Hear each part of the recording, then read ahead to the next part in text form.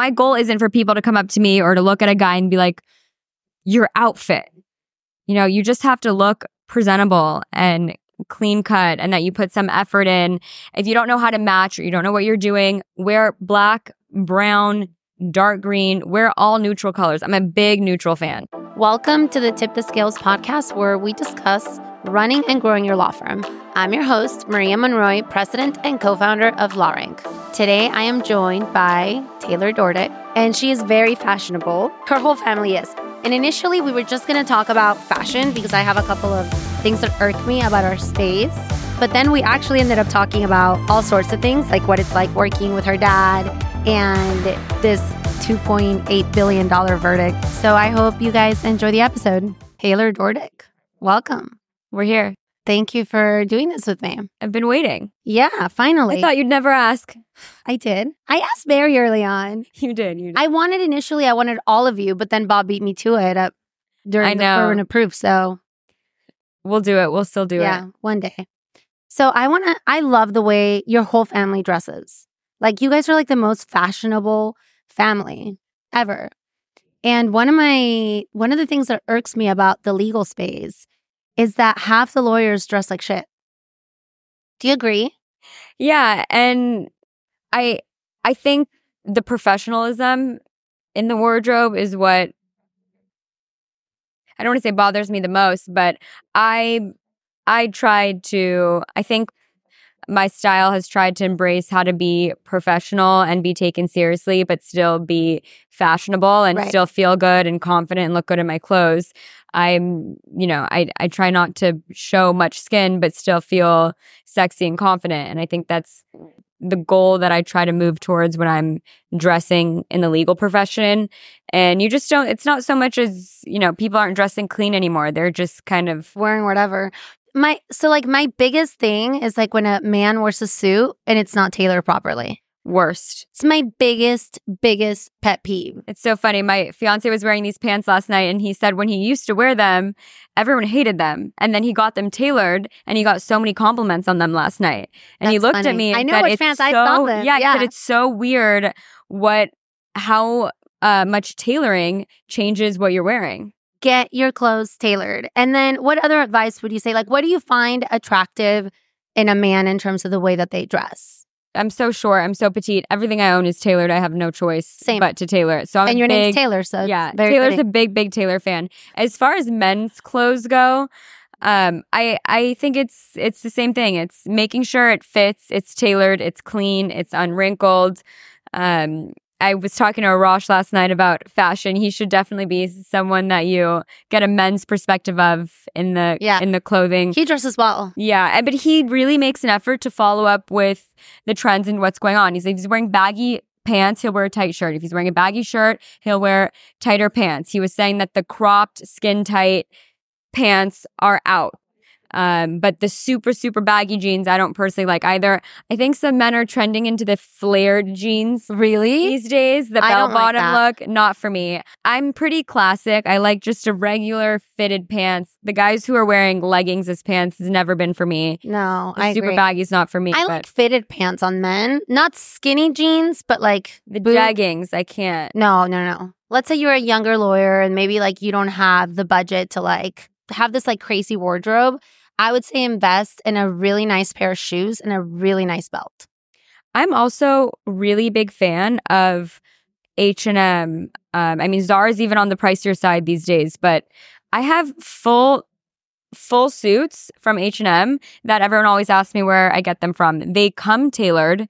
They're great fit. I'm like, all I want to do right now is go on H&M. I have so many full suits from H&M. I have so many everyday work clothes. I mean, in our office, my dad's old school. We have to dress up for work every day. Fridays are casual, but every other day of the week, I'm not in a suit, but I have to dress up. Wait, didn't you tell me a story about how one day you and Michelle thought he wasn't showing up and you came in like regular clothes? Yeah, I wore leggings on a Tuesday and I was traumatized. I was hiding behind my desk when my dad walked in. I never know when he's gonna show up. My sister was pregnant. I think you need to do a whole podcast on pregnancy and workplace attire. I think it was a lot with what was appropriate workplace when you're pregnant. My sister needed to wear leggings. She didn't have much clothing, but you're not supposed to wear leggings at work. So it was How did he take that? He could not say anything with his grandchild in there. Right. But she tried to be professional, but she tried to buy clothes that weren't as expensive because she knew she'd only be wearing them for 8 months. But Target, TJ Maxx, Nordstrom Rack, Saks Fifth Off. Nordstrom Rack is amazing. Amazing. And I've bought some expensive shit at Nordstrom Rack lately.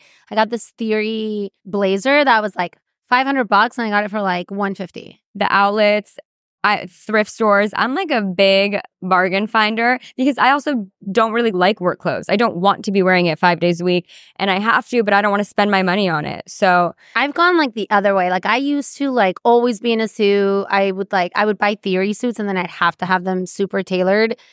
And I've kind of just gone to the other side where I'm like, I love fashion, and maybe it's not as like right now I'm wearing a crop top. So are you. Like maybe it's not as professional, but it's still professional enough that... I mean, you wear crew neck with a crop top. I actually, my fiance asked me why I didn't stand up when I was giving a lecture today. He thought it would have been more presentable, and I agreed with him. But I said my top was a little short, and I didn't want to stand in a room full of people, attorneys, giving a lecture with a sliver of my stomach showing. I just prefer, I didn't try this on before I packed, and I try to be really cautious about those things. I don't think it's a big deal at the end of the day. Especially here. At Mardi Gras, it's like so chill. I wore a mini skirt yesterday and I had 3 panels and I kind of debated. I was like, I'm sitting up there in a mini skirt. And then I was like, you know what? Fuck it.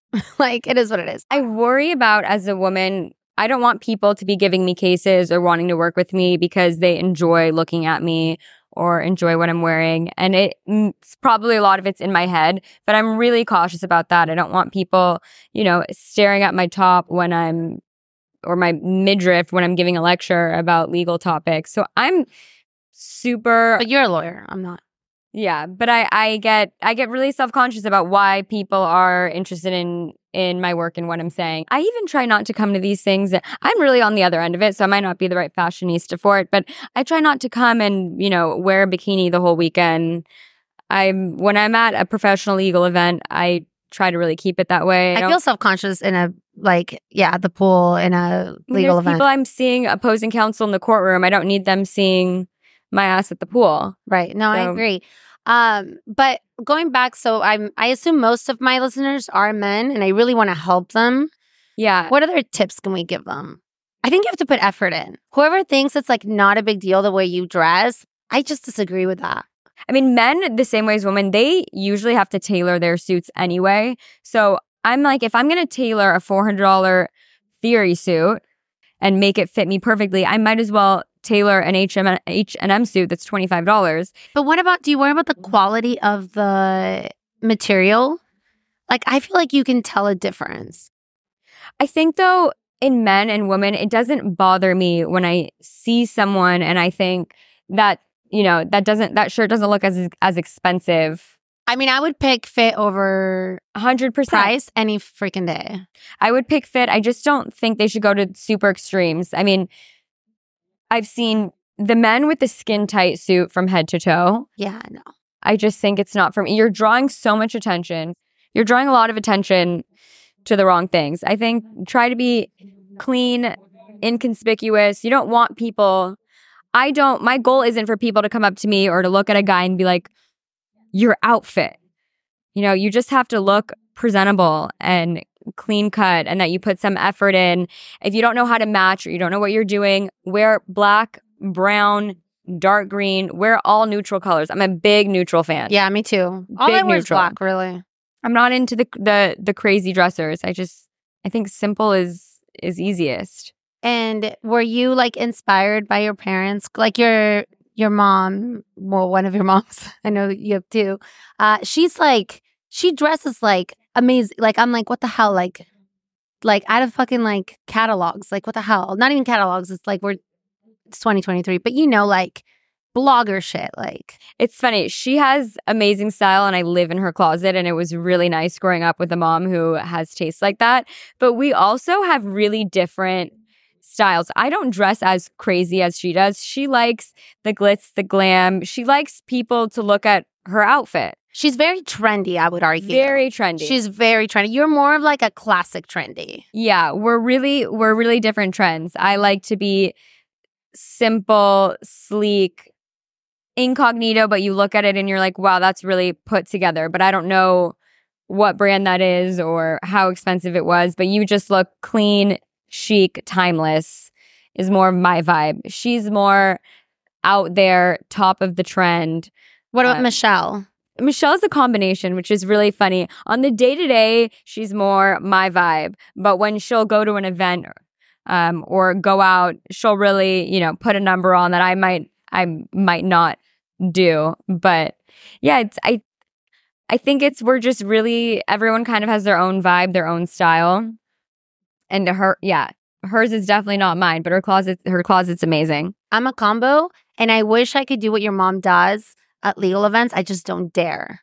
Like some of those very trendy things, I think because we're in such a very corporate, in a way, very like classic environment, it would draw attention, right? Whereas if I was just like chilling with my friends, then I would be more like trendy. You know what I mean? Yeah, I agree. I honestly try to draw the least amount of attention to what I'm wearing, which is ironic because I do frequently have people coming up to me and saying, where is that from? I love what you're wearing. But it's really, I think understated is the best way to go. That's my personal preference, particularly in the legal field. I think with men too, you want people to focus on what you're doing, what you're saying, and not what you're wearing. I think the number one thing, you nailed it in the beginning, is tailoring. If something fits you right, and tailoring doesn't mean slim fitted. Tailoring means just the right fit. I think if you nail the fit, you can throw a trash bag on if it fits you right.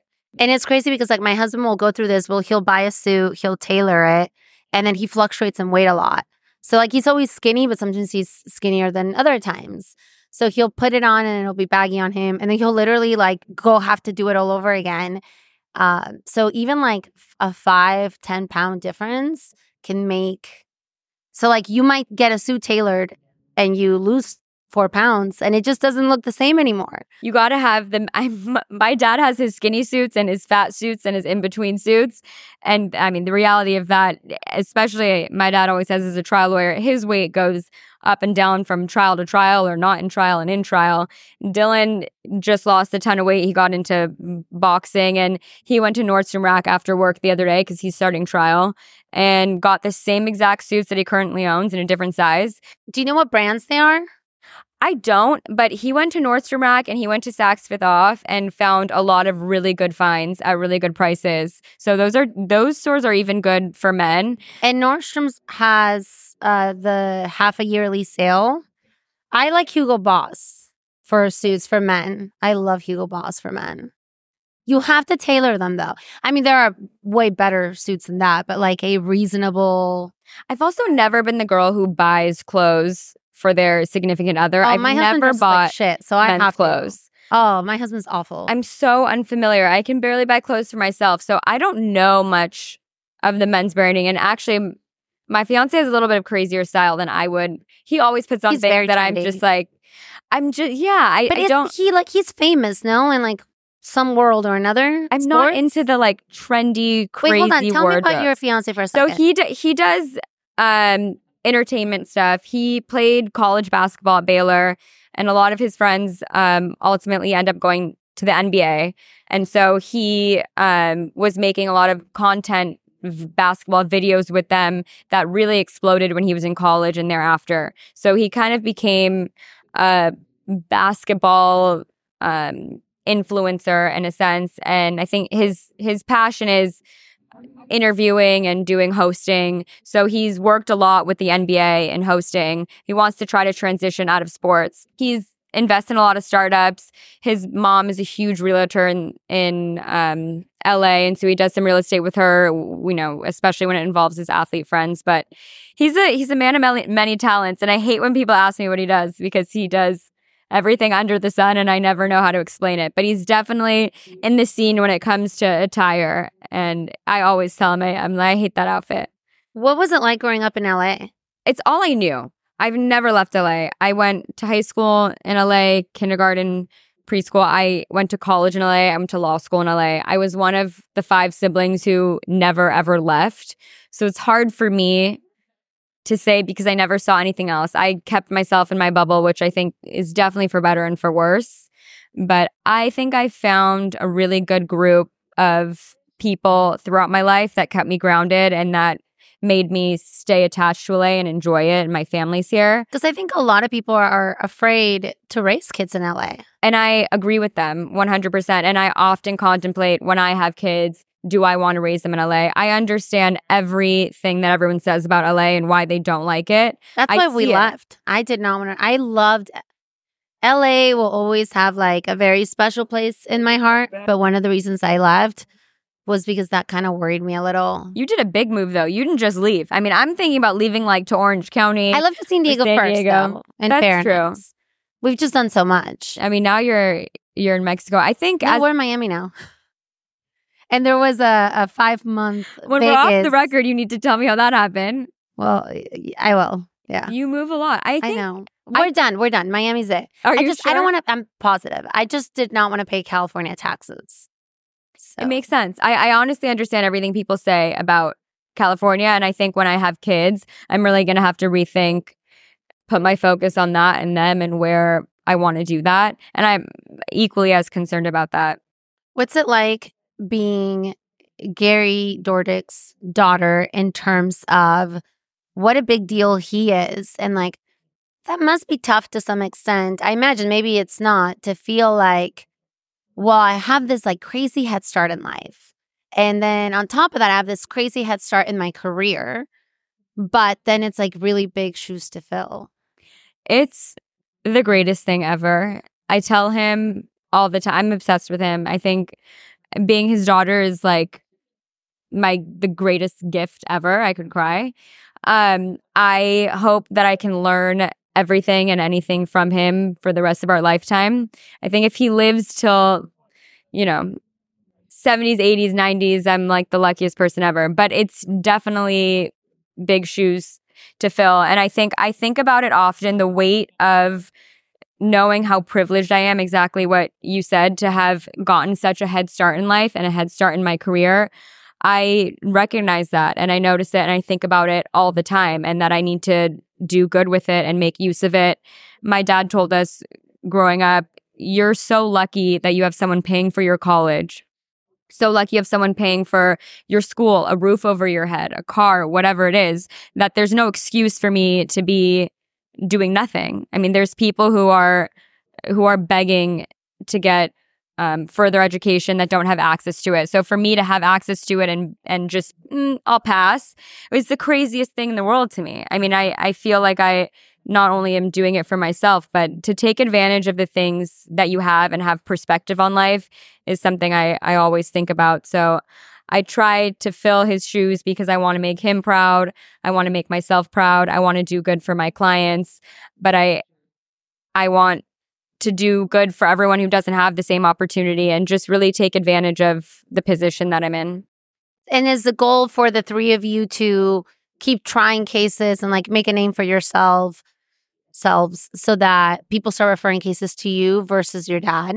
Yeah, I think a big fear of my dad's when he goes to bed at night is, God forbid he's not here anymore one day, or if he wants to take a step back in his practice, is there still going to be cases coming in? Do people still want to send cases to his firm because of the people that work there? Or is the whole firm going to crumble down when he leaves? He thinks about that all the time, and we're always talking about ways to make sure that doesn't happen. So it's a huge thing that we think about. Hopefully, me and my siblings and also some other amazing attorneys at our office can keep the name. He wants to try cases with as many of us as possible, and make sure that he's teaching us exactly what he does so we can carry it on without him. And is there anything that you guys are doing independently of your dad to try to generate cases to the firm?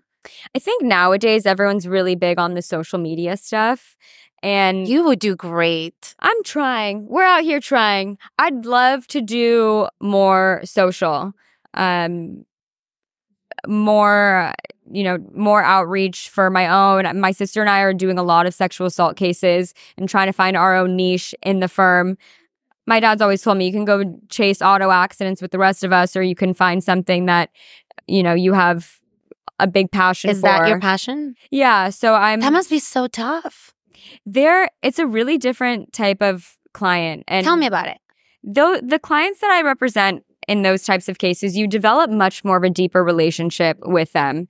It's much more personable. They really rely on you in a way that your cases with back injuries don't. I mean, I'm still, when the case closes, I'm still really close with them. You feel really let in to someone's personal, private life. And they're not most of the time after money. They're after getting something off their chest, off their shoulders. They want their day in court to stick it to this person that did something so disgusting and horrific to them. And just being someone, putting them in that position where they can, tell people what happened to them and get vindication for that. It's a different kind of appreciation they have for you. They turn into a different person after the case. I mean, I see a transition from them from the day they stepped into our office till the day trial ends. And the difference in who they are as a human being is really drastic. And it's something that I really enjoy seeing. I think that's amazing. It's really neat to find your own passion, right? And something that you want to do, right? And that you feel makes a difference. God forbid something like that happened to me, I would feel much more comfortable with a female. Like, no doubt about it. That's like where it's a superpower.